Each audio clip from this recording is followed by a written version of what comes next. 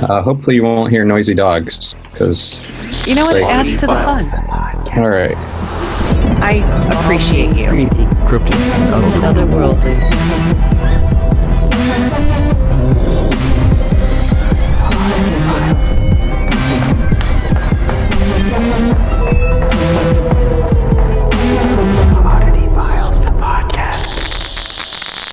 Oddity Files is a paranormal podcast where we find creepy shit on the internet. Not always creepy, sometimes interesting, sometimes cryptid, otherworldly, curses, hauntings, all the stuff and all the things. Welcome to the show. Awesome. Guys, welcome to another episode of Oddity Files, the podcast.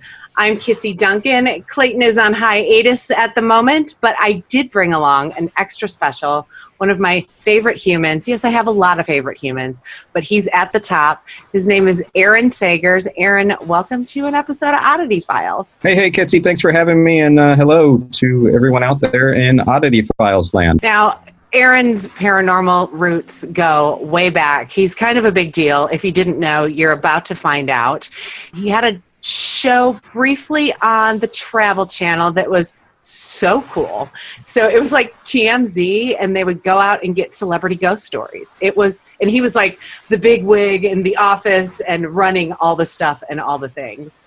So does that sum it up? I mean, I don't know. That's what I saw it as. Yeah, I mean, the Paranormal Paparazzi, I executive produced it with Zach Bagans of Ghost Adventures, and the idea behind it was to combine lifestyle and entertainment and the paranormal.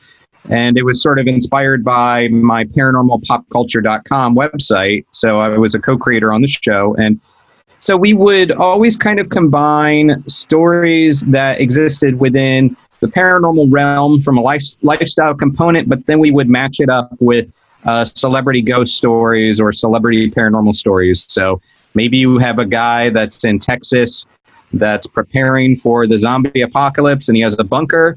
And then the next segment would be an interview with Norman Reedus from The Walking Dead. So I was very proud of it. And, you know, it was along with, Portals to Hell and Paranormal Lockdown and Paranormal Challenge. I've done a lot of shows, but Paranormal Paparazzi certainly was my baby as the show that I helped create and executive produce. It was so much fun.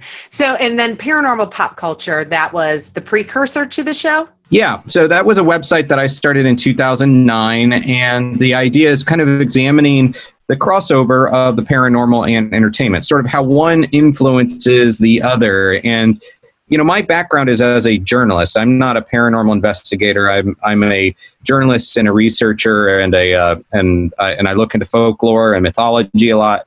And something that I discovered was, the ghost stories tend to influence belief. Belief tends to influence entertainment.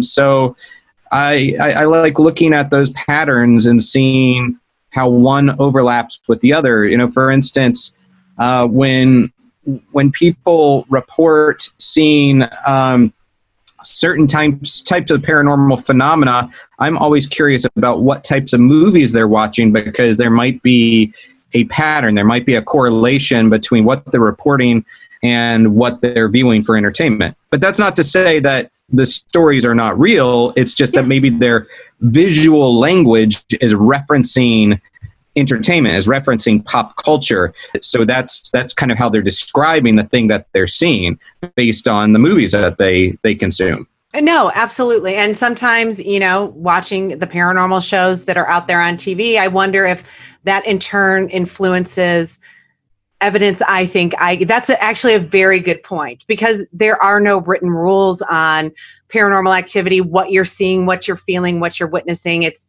all just kind of, we just say what we're feeling, and it may be influenced by things we've seen before on this location or things like that. I like to think they don't, because we tend to get different evidence at a location than like the big guys get at the same locations. But it's actually a very good point, and it kind of mind-blowing right there for sure. And that's paranormalpopculture.com, right?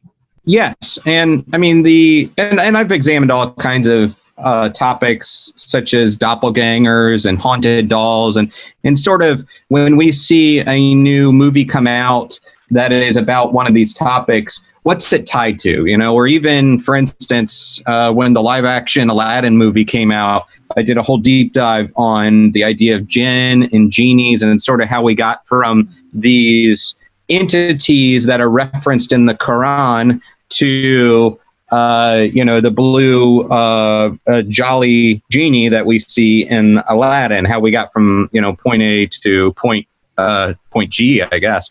But and to your point, as far as evidence, I don't think that I kind of wonder if I saw right now a spectral lady in white walking around my home. Why she always got to be in white? Well, this is my thought, is that if I were to see that right now, am I indeed seeing that, or is perhaps an entity presenting itself that way because maybe somehow they've gotten this glimpse in my head or whatever of this is what they view, what they think a ghost is supposed to look like, or this is their visual language, and I'm going to match that so that way they kind of understand what's happening. There's a lot of stories within ufology as well of basically downloaded information, contactees and eyewitnesses download certain kinds of information. Well, maybe the entity or the phenomena itself could download information and say, okay, they think I'm supposed to look like this. That's how I'm going to look, because this is just going to make this go a little bit easier. Yeah, a lot less explaining going on for sure. That makes complete sense. I think we have a mutual friend, Ty Gowan. I believe I've seen you guys tweet each other back and forth, but he brought that up when I had him on the show. How is it spirits reacting, showing us what we can handle, or is it made up? Nobody knows. Maybe people see a lady in white because they, like you said, saw a movie about a lady in white haunting a staircase. I mean, patterns are very important, and we seek meaning, and we seek patterns, and we seek meaning in patterns. So, yeah, I mean, I don't, just because I say that doesn't mean that I dismiss the phenomena. I just, to your point, I think that it is paranormal because nothing is currently defined by scientific explanation. It's outside the realm of scientific explanation at the moment. So we're all working off of theories. There's no right, no wrong as far as answers go. And, it is, so it actually I find that interesting and exciting. It annoys me when people present things as rules, because there's not rules that we know of associated with this. And yes, I do know and love Ty. There's no rules. Yeah. Ty is amazing, and he totally blew my mind with explanations of theories he has, and it just really made me think, and you kind of brought me back to that. So you've got Paranormal Pop Culture, you had Paranormal Paparazzi, and you've been on all the shows that I love and adore on the Travel Channel. But now you've got a new show, which is one of my all-time favorites. I talk about on this show all the time. You are on Paranormal Caught on Camera, correct? Yes, I'm one of the panelists on Paranormal Caught on Camera. It's perfect. I love that they show this stuff that ends up in my timeline before it actually ends up on the show, and they're either debunking it or buying into it and explaining what it could be, what it might not be. I think it's just a really fun watch, 1,000,000%. And I'm so excited you're a part of it now. Thank you. Yeah, it is a really exciting show to be a part of, largely because it's based on asking questions. And if you pay attention to really what the panelists say, I don't think too many people are outwardly dismissing or debunking. It's more, I think the mission is more about what could it be? And yes, basically this doesn't look like, if you see, what appears to be a cryptid running across some sort of forested landscape, looking at that and saying, well, that looks a little too big to be a human that looks maybe the way that's moving across that terrain is very fast, very unnatural. So it's kind of posing questions and analyzing. And instead of coming up with a clear definition, it's kind of indulging in the theories. And I like that. Yes, I do too. I do have to admit the cryptid footage is some of my favorites. I'm always going to think it's Bigfoot because he's my guy.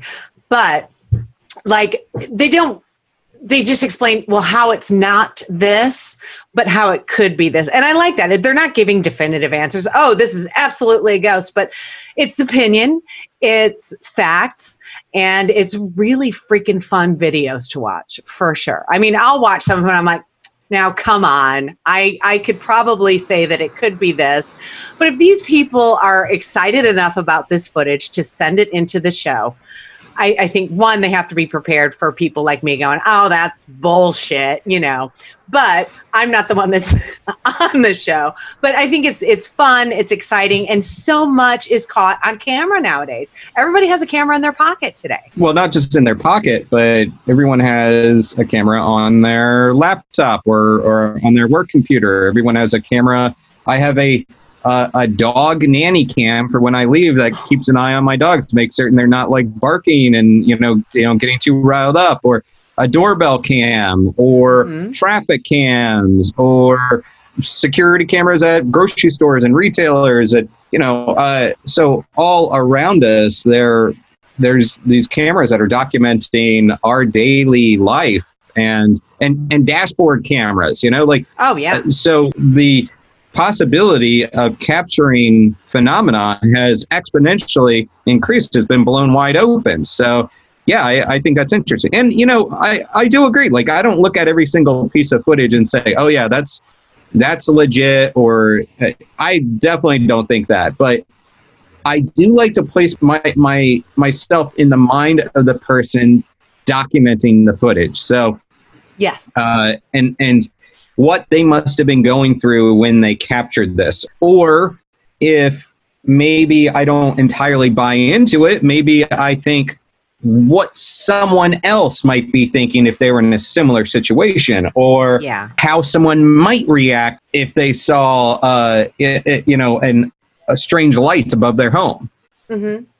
Oh, the UFO footage on that show is whoa every time. I think it was either yesterday morning or this morning. I watch Travel Channel while I do my hair and all that stuff.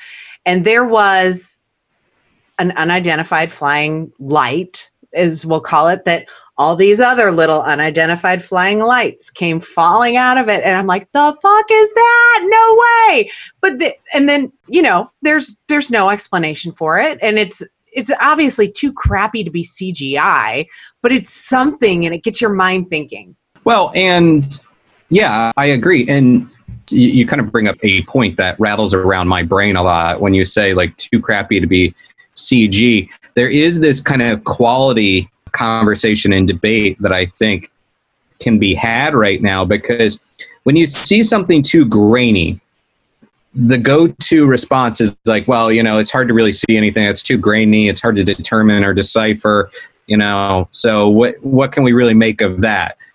But when it's too clear or too crisp, or the resolution is too high, well, that must be fake, because that's just too clear. That's too good. Like that's that's just like CG. That's a load of bull. But my thought is like, that's what you want. Like you want the great, clear, crisp footage, and the quality of cameras is such that if we were to capture it, would we even know it? Would we really believe it, or would we think, that's too good? That's that's just Hollywood effects or laptop effects. That's something that someone created on their own computer. It must not be anything really noteworthy. Yeah, it's a thing that I just kind of go back and forth. Do I want really clear, or do I want grainy, or do I want something in between? It's human nature. It's never enough, and unless it's like right in front of us and we can touch it and go, oh my God, that's an alien. I'm touching it. Look, he's squishy. People are always going to be like, there's always going to be somebody calling bullshit. Always. And that also just seems kind of rude to be poking at the alien and saying they're squishy. And that's how we start. That's how we start like intergalactic wars, Kitsy. It'll be me. It'll be all my fault. Yeah. They'll have the big pot belly and I'll be doing like the Pillsbury Doughboy going, hee hee hee. Yeah. Well, probably. Anyway. And you've got a podcast now too that I just learned about last night when I was on your Facebook Live on Aaron Sagers on Facebook. Yes, it's called Nightmerica, and it started as a bit of a quarantine/isolation project, but also something that I had been meaning to launch for a while. I co-host it with Britt Emmy, and she's a friend of mine. And really, the inception of it was I work in the paranormal field. I've operated in the paranormal field and entertainment industry for a very long time, and it's really easy to kind of get caught up in your own ideas and theories and talk to other people that are thinking the same thing. It creates a bit of an echo chamber. And also it looks a bit, I guess, homogenized when it's a field primarily dominated by white men, older white men, typically. Yeah. So bringing, co-hosting this with Britt, who is a younger millennial woman who has a different kind of perspective on a lot of things, is just really interesting. And we also, we talk about the paranormal, we talk about urban legends, we also talk about true crime. And that's, yeah, and she has a lot of expertise in that. Well, not expertise in true crime. She's never committed a true crime to my knowledge. God, I hope not. But and I hope you're recording remotely if she did. I know, right? But she's definitely a true crime fangirl and a spooky enthusiast. So together we kind of joined forces and approach things from a different place and with our respective, experience and background. That's awesome. She sounds like my kind of girl. So I'm definitely going to subscribe to Nightmerica. I'm sure it's on all the podcast apps and all the stuff and things. Yes, wherever fine podcasts are served. I like that. So I was going to tell a paranormal in the news story, but actually my story this week kind of has some paranormal in the news. And he's actually somebody and I believe have worked with on several occasions. But I don't know if you're on the Instagram or not. But yesterday, Mr. Zach Baggins got on and said, this man is so freaking smart. Everybody's on lockdown. Everybody's on quarantine. But he has this entire haunted museum that I'm so jealous of every day. It's just like something that sticks me in the side. I want one so bad. He has been filming and investigating his haunted museum for a mini series that will come out later in the year. He's a fucking genius. I love to hate him, but I love to love him even more. But at the end of this, and we're recording this on Wednesday, and on Tuesday night is when he posted this, and he's supposed to open the Dybbuk box. Have you heard this? Yeah. And I saw that it's a 4-part miniseries on Travel Channel. It begins Thursday, June 11th, actually. Ghost Adventures Quarantine. So he's going to explore his haunted mansion or haunted museum in Las Vegas and open up the Dybbuk box to, quote, investigate its sinister influence. Oh, look, you pulled all that information up. You're so smart. I just winged it. Well, so have you been to the museum? I have been to the museum, yes. About a year and change ago was the last time I was there. But and yeah, I've worked with Zach on a couple occasions. As I said, we produced the Paranormal Paparazzi together. So I've seen the way Zach's brain works, and he is definitely a smart guy and an entrepreneur, and I think it is pretty brilliant that he generated this TV show in such a short amount of time during this quarantine. It's smart stuff. You're so smart. I was like, I'm not worthy, Zach. You are a genius. Now, if I had a haunted museum myself, I would have just investigated it and probably forgot to film it. But he remembered and brought his crew and they quarantined together, and it's so fucking smart. I love him.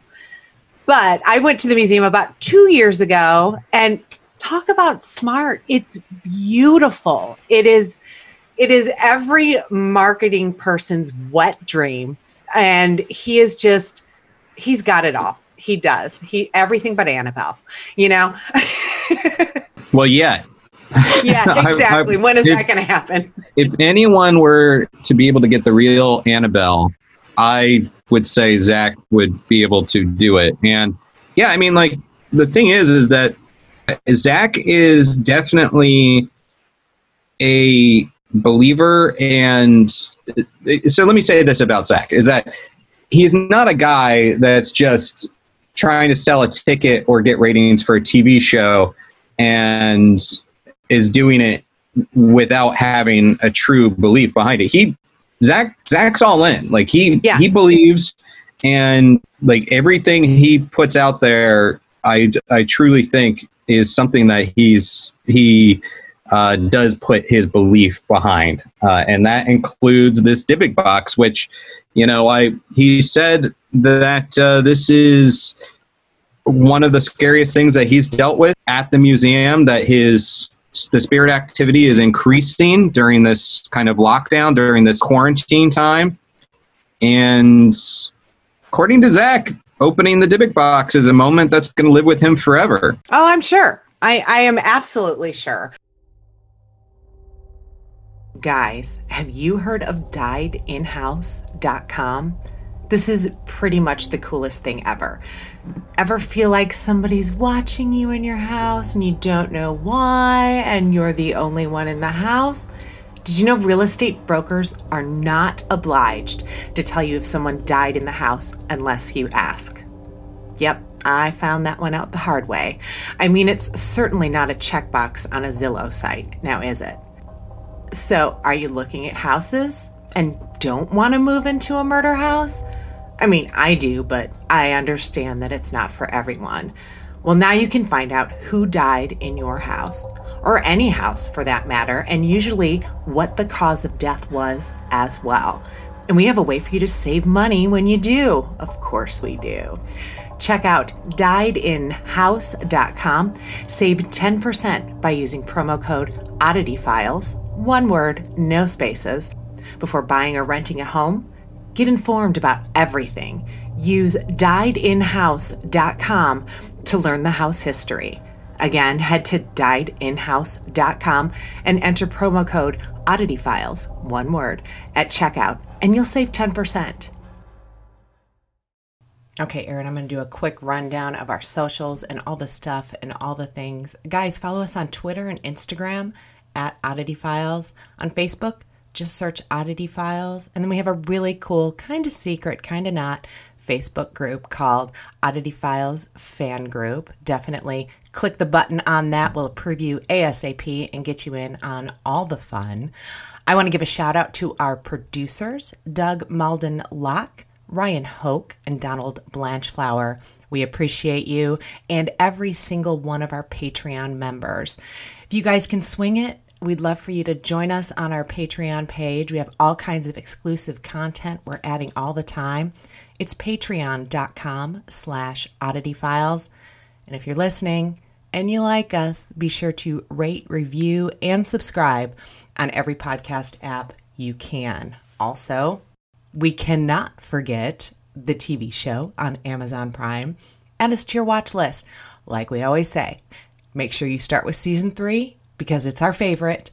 Get to know us, get to love us, and then head back to season 1 and season 2. We love what we do. We love all the amazing feedback we're getting from each and every one of you on it. You know, we just kind of do what we do, and you guys are digging it. Our love, light, peace, and positivity. So we cannot thank you guys enough. In case you guys didn't know, we do sell Oddity Files merch. You can find it at oddityfiles.com.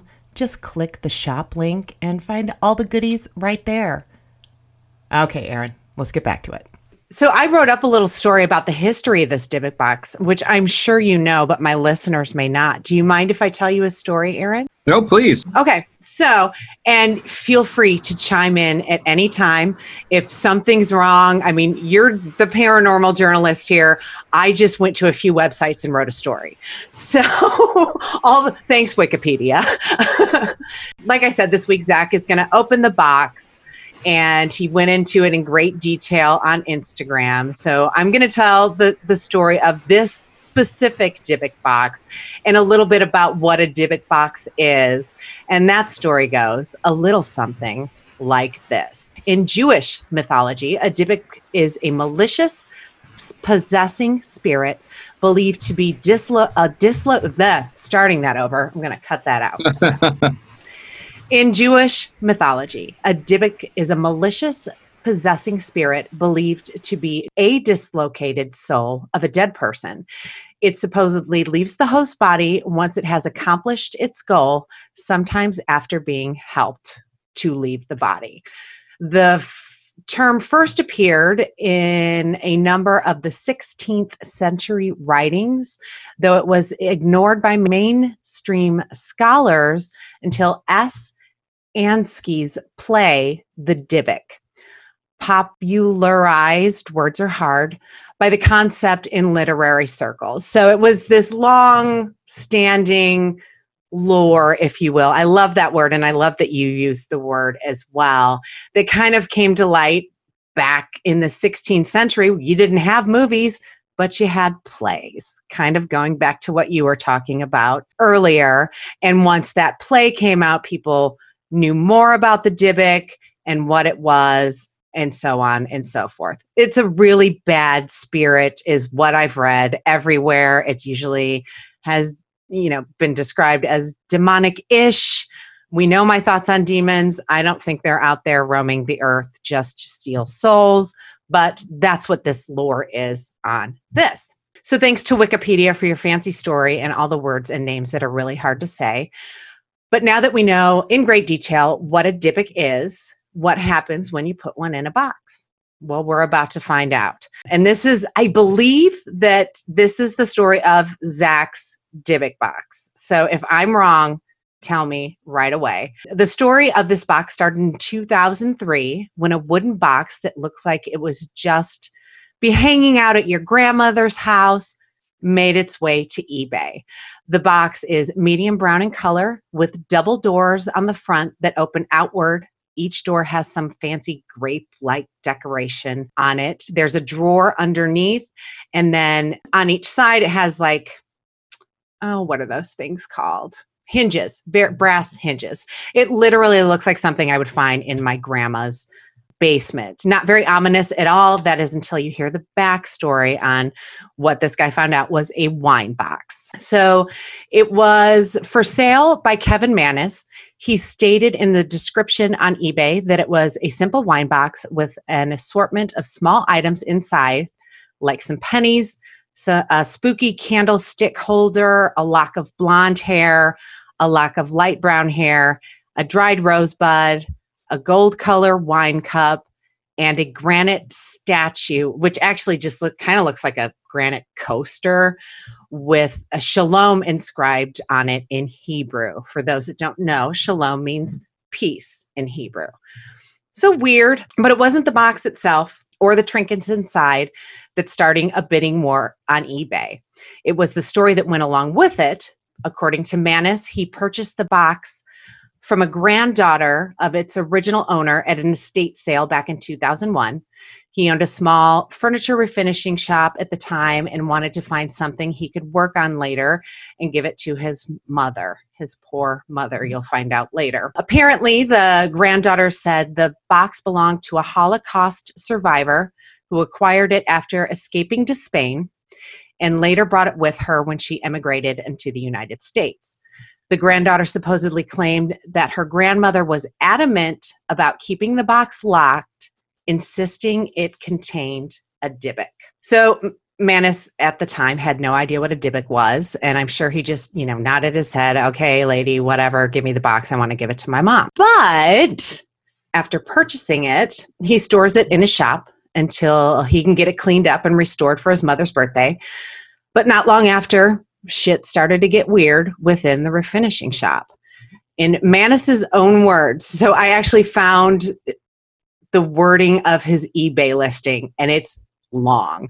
So I will try to paraphrase as I go. After about a half hour, he left the shop, the Dybbuk box in the basement. He got a call on his cell phone. The call was from his salesperson. She was absolutely hysterical and screaming that someone was in my workshop, breaking glass and swearing. Furthermore, the intruder had locked the iron security gates and the emergency exit, and she couldn't get out. Yikes. He told her to call the police, and his cell phone battery went dead. He said he hit speeds of 100 miles an hour getting back to the shop. When he arrived, he found the gates locked. He went inside and found his employee on the floor in a corner of my office, sobbing hysterically. Poor employee, first and foremost. I'm picturing her in the fetal position, just kind of sucking on her thumb, going back and forth. So he goes down to the bottom of the stairs, and he says he was hit by the unmistakable odor of cat urine. Ew, Aaron. Ew. Cat piss is awful. I mean, it definitely adds insult to injury to paranormal activity. I always find you've got walls bleeding, well, not typically, but sometimes in haunted locations, you got the smell of poop when certain demons show up. You get in this case, supposedly the smell of cat urine.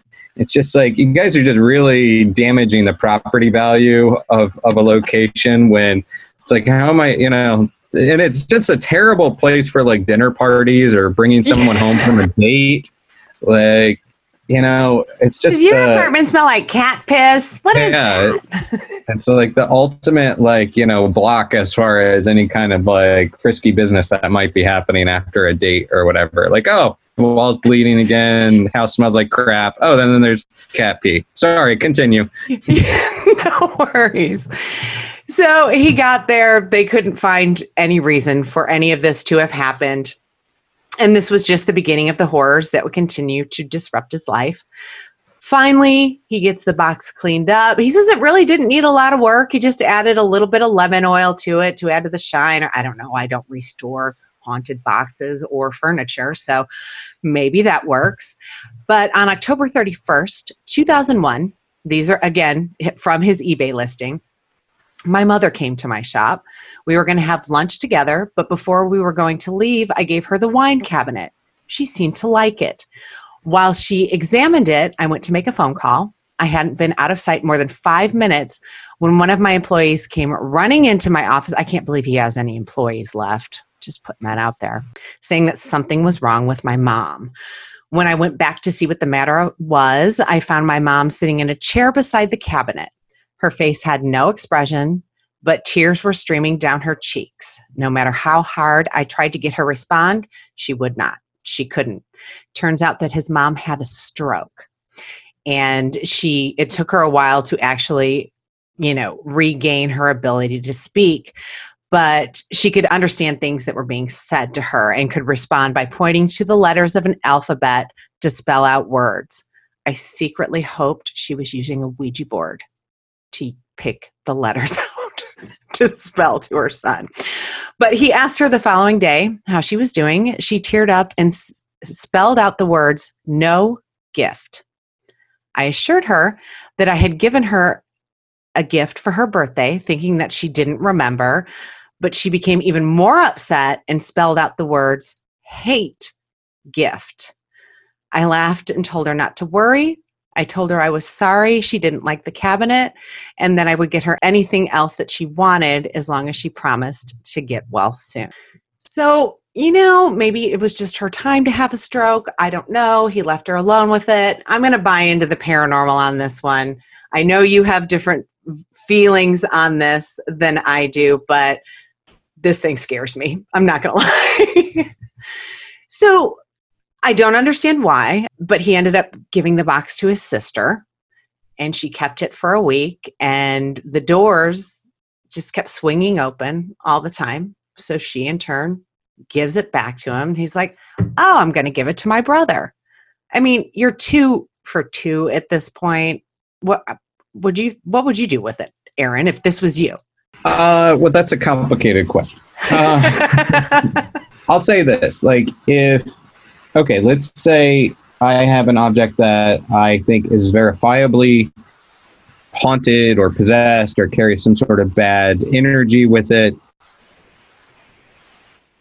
Is the ethical thing to hold on to it and not pass it along to someone else, because you are essentially passing along a potentially cursed object, or is perhaps the more ethical thing to, if you believe in it, find some sort of binding ritual and keep it in your own kind of possession, your own property? Or from a research perspective, try to conduct certain experiments. But that's starting from a place of like, if you truly believe that this is some sort of horrible, evil thing. Yeah. And I think he's still kind of unsure at this point, is kind of the vibe I'm getting, because then he gives it to his other brother and he sends it back because his wife thinks it smells like cat piss again. So that's a thing. I mean, the cat piss alone is a good reason to get rid of it. I mean, like, which isn't necessarily paranormal, because maybe the little old lady's cat peed on the box. You don't know. Nobody knows. Yeah, and that kind of lingers, that smell. Oh, forever. There's no getting rid of it. So his other brother decides to send it back, and then he gives it to his girlfriend, and she's like, just sell it. Get rid of it. So he puts it up in the shop for sale. A cute nice middle-aged couple comes in. 3 days later, he comes to open the shop for the day, and he finds the cabinet sitting in front of the doors with a note that read, "This has bad darkness," and it's just sitting there in front of his locked doors. And he says that he has no idea what it meant, so he took it home. As one does. His family had more strange occurrences. His sister started having reoccurring nightmares from when it was at her house.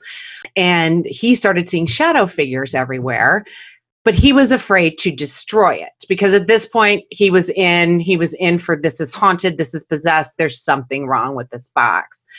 And he was afraid to destroy it because he was afraid that whatever was in it, whatever was tied to this box, would be released into the world at that point, which kind of makes sense. I don't know. I just make shit up as I go.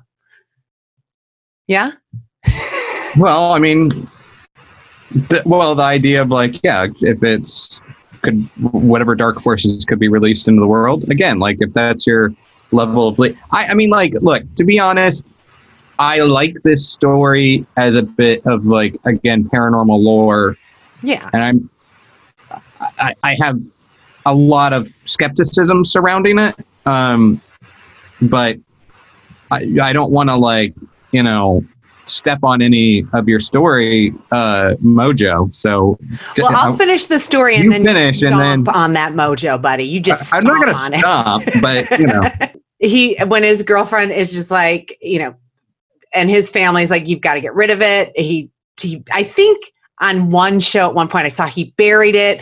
That didn't work. He moved it to a shed. That didn't work. And then finally it ends up on eBay, and hence this story I just read. And the box ends up changing several hands with all these other people claiming crazy things happening around it. And now the box resides in Zak Bagans' Haunted Museum, surrounded by salt and sage leaves, until he will open it this week, which I believe was last night, according to Instagram. And I've seen it, and I consider myself a sensitive or crazy or whatever I'm calling it this week. I got no vibes off it walking by it, but could it be because it was surrounded by salt and sage? The story when I was there from the museum curator was, whenever they put sage around it, instead of the sage drying, it rots. I don't know. I didn't witness any of that. But that's my story. My wingmen are webarchive.org, bloodydisgusting.com, Wikipedia, and the Google. So, Aaron, your thoughts on the Dybbuk box from eBay lore? Well, a couple things I'll say about it is a handful of years ago, maybe about 5 years ago, I found myself in Kirksville, Missouri, and this is the home of the Dybbuk box. I was invited to Truman State University to give a talk about zombies, and they have a medical school there that is fairly well regarded. And while there, I did meet, I forget who arranged the meeting, but I did meet Jason Haxton. Jason Haxton was and is, as far as I know, the director of the Museum of Osteopathic Medicine at Truman State University in Kirksville, Missouri. And he came to be the person that possessed the Dybbuk box. He purchased it off of eBay from a student of his. And so let me say this about Jason Haxton. I drove around with him, and he met up with a couple patients of his, and I got to see this gentleman interacting with folks, and really great guy, really gracious man, very kind. And he is the one that wrote the Dybbuk box book in 2011, I believe. And that story, that book, is really what popularized this tale. Haxton's book kind of takes the approach of like, is it real? Is it a hoax? I don't know. Strange things have happened. You decide. I ask the questions, you decide. He did say that he had developed strange health problems, that he had hives and welts and whatnot. And he did tell me that he buried, he opened the box and then he resealed it, hid it on his property at a secret location. He's the one that buried it. Yes, yes, you're right. And he's also the person that eventually donated the box to Zach. So Jason Haxton, I was able to talk to him about the box, and I've read the book, and I understand the approach that he takes in the book. However, I will also say that, to my knowledge, and I am not an expert on Jewish folklore, but to my knowledge, the idea of a Dybbuk being associated or locked to an item, that's not something that's documented within Jewish folklore, to my knowledge. That doesn't mean that it's not possible, because, again, echoing what I said earlier, there's not necessarily rules to all this. We don't know how things operate. But the idea of a Dybbuk being locked in a box is not something that is popularized. You can have a dick in the box, so maybe you can have a Dybbuk in the box. I don't know, but it's not something that's... That's the name of this episode. But it's not like a popular part of the folklore surrounding Dybbuks. Also, I think it is worth mentioning that in 2015, Kevin Mannis, who is the original eBay seller, claimed that he made the whole thing up. He contacted a paranormal website called Haunt Me, which is also Ty Gowan's group, and said that the whole thing was made up, and that there's not like a real paranormal association with it. That said, so all of that said, okay, I don't know what else has taken place with this box. So let's say it started out as a hoax. Let's say Kevin Mannis started out as a hoax. Yeah.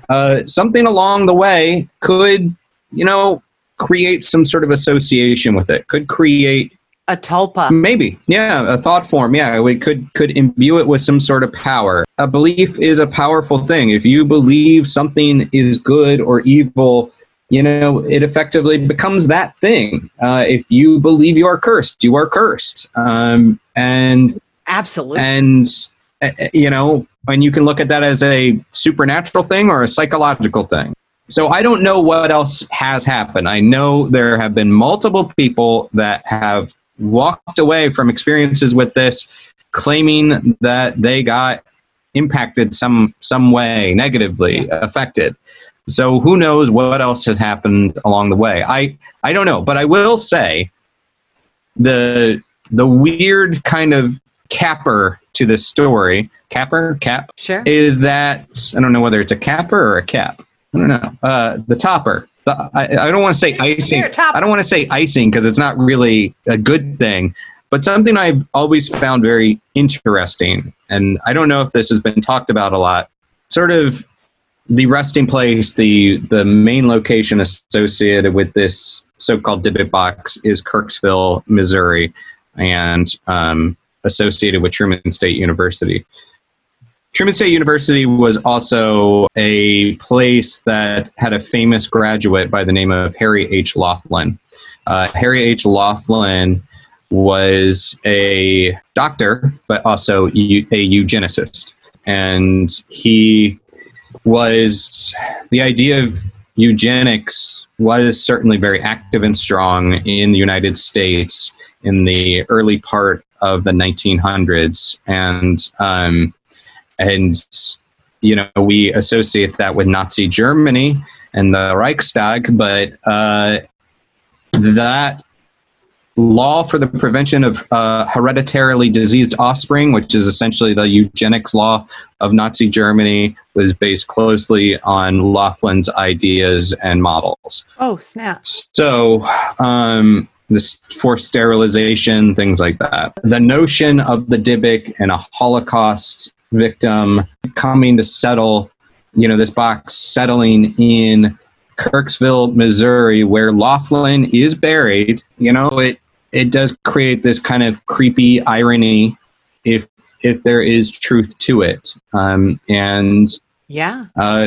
I find that to be a fascinating kind of connection, and not one I really see talked about at all, really. No, I've never heard that before. That's so interesting, though. I think it should be talked about more. Yeah. You know, whatever, I will say this, like, if there's nothing paranormal to this story, the story itself is still powerful. And this is a thought I apply to a lot of paranormal phenomena and reports and everything. The story itself can be powerful because it does remind us this connection to mass murder, to the Holocaust, this genocide that unfortunately so many people have forgotten.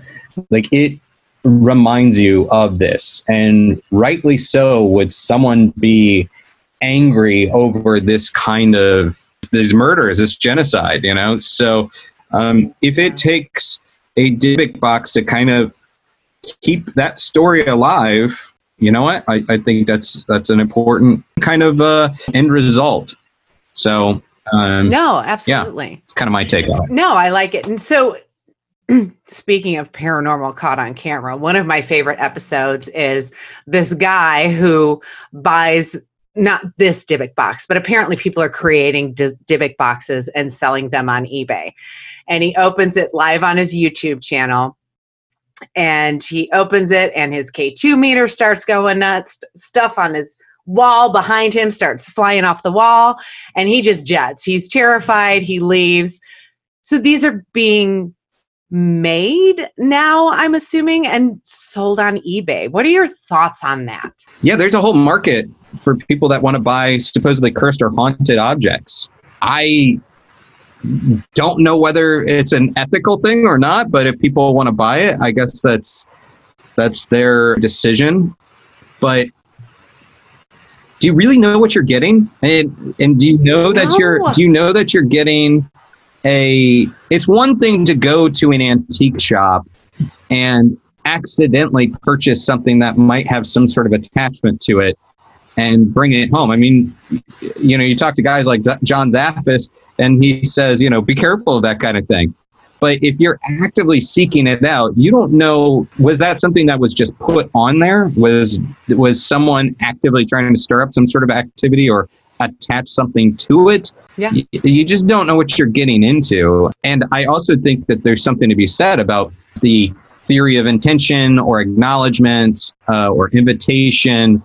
You're essentially inviting this in, inviting whatever potential activity. Yeah.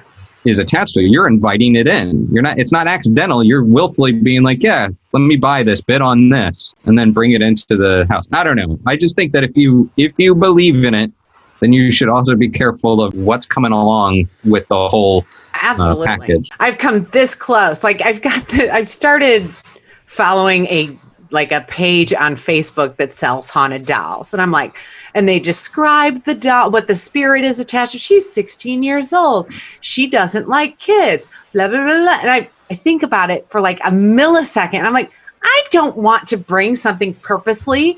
I mean, I bring enough shit here, not on purpose, but I don't want to bring anything here purposely. And you don't know what it's going to do. So, and you know me, I believe in that shit. And if I believe in very few mediums, but if somebody senses something on this doll, I'm not going to bring it into my house on purpose and disrupt my peaceful little bubble, if you will. Yeah, I think that's very wise. I think if you have belief, if you don't have belief, maybe you're still potentially exposed. But if you have belief in that thing and then you still do it, then yeah, you are kind of inviting borrowing trouble, as it were. Yeah, exactly. So, or bidding on trouble. Speaking of my unintentional haunting at my house, I texted you the video of my weird shadows on Instagram. Did you have a chance to look at it? I did. That was pretty crazy. So, yeah, I just wanted somebody who's a skeptic to look at it. And I was hoping you'd be like, oh, no, this is this. So let me say about my perspective as a skeptic. Like,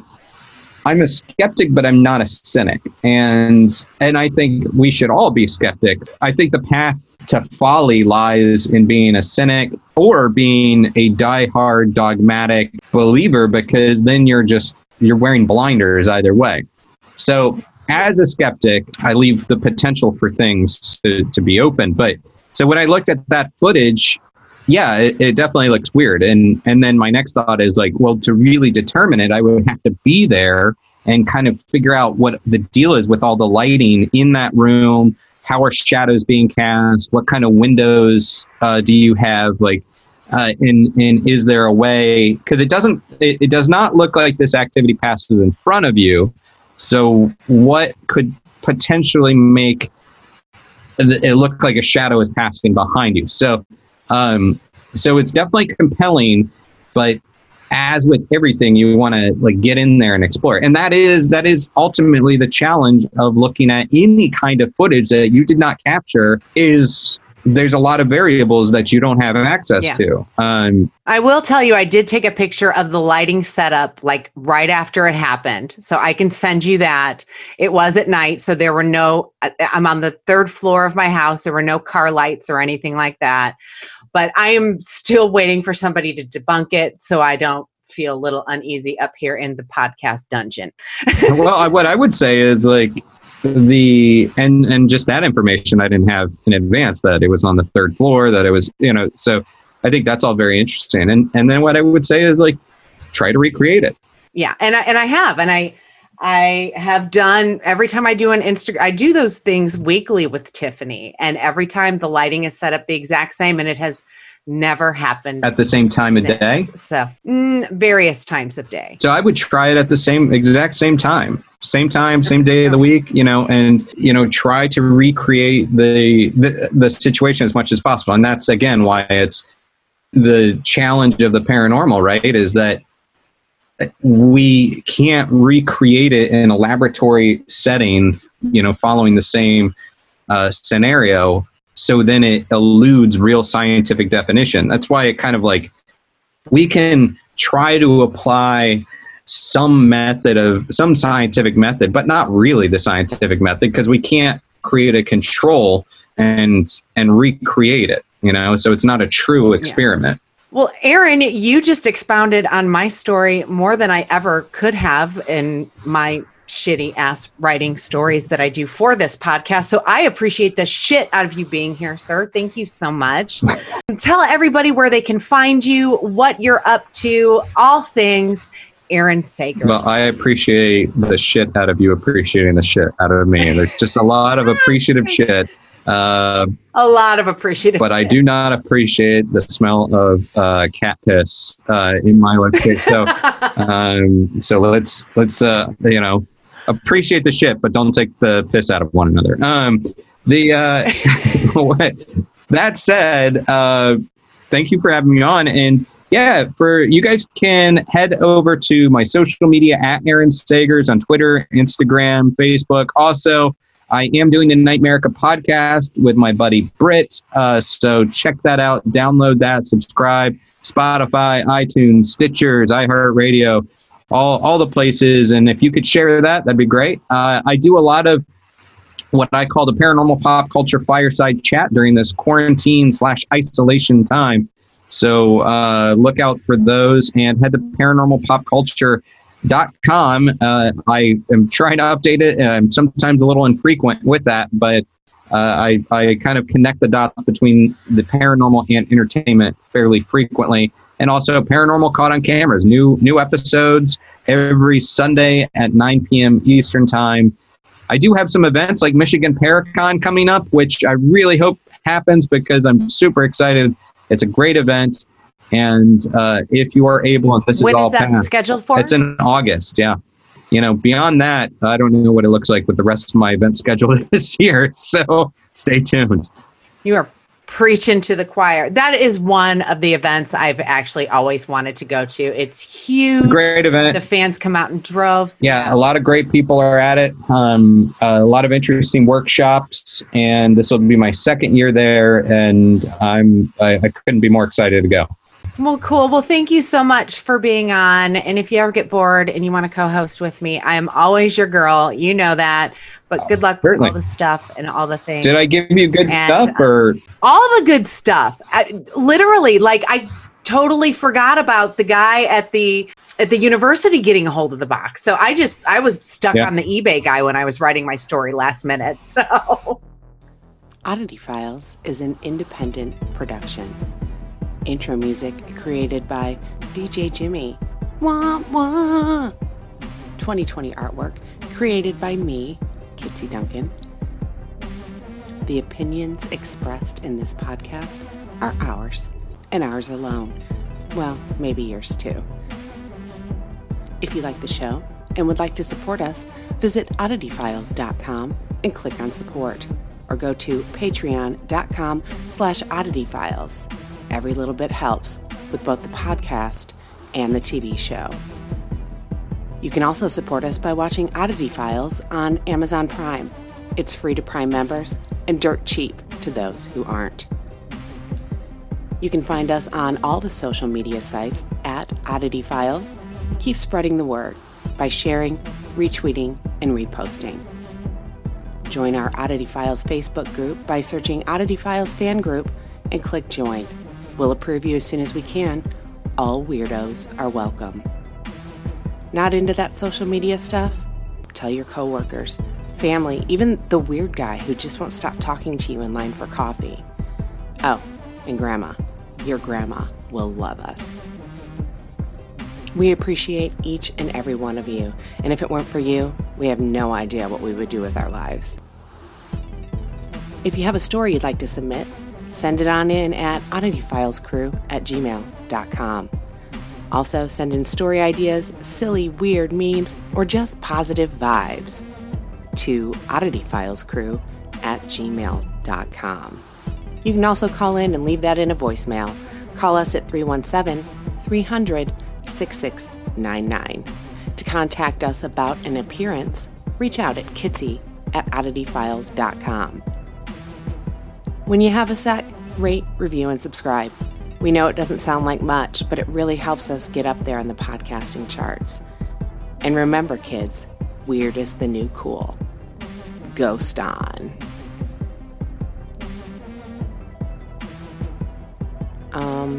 Why are you still here? Go on. Get out of here. Turn it off. It's done. Really? I swear. Go. Get. Serious, I'm out of here.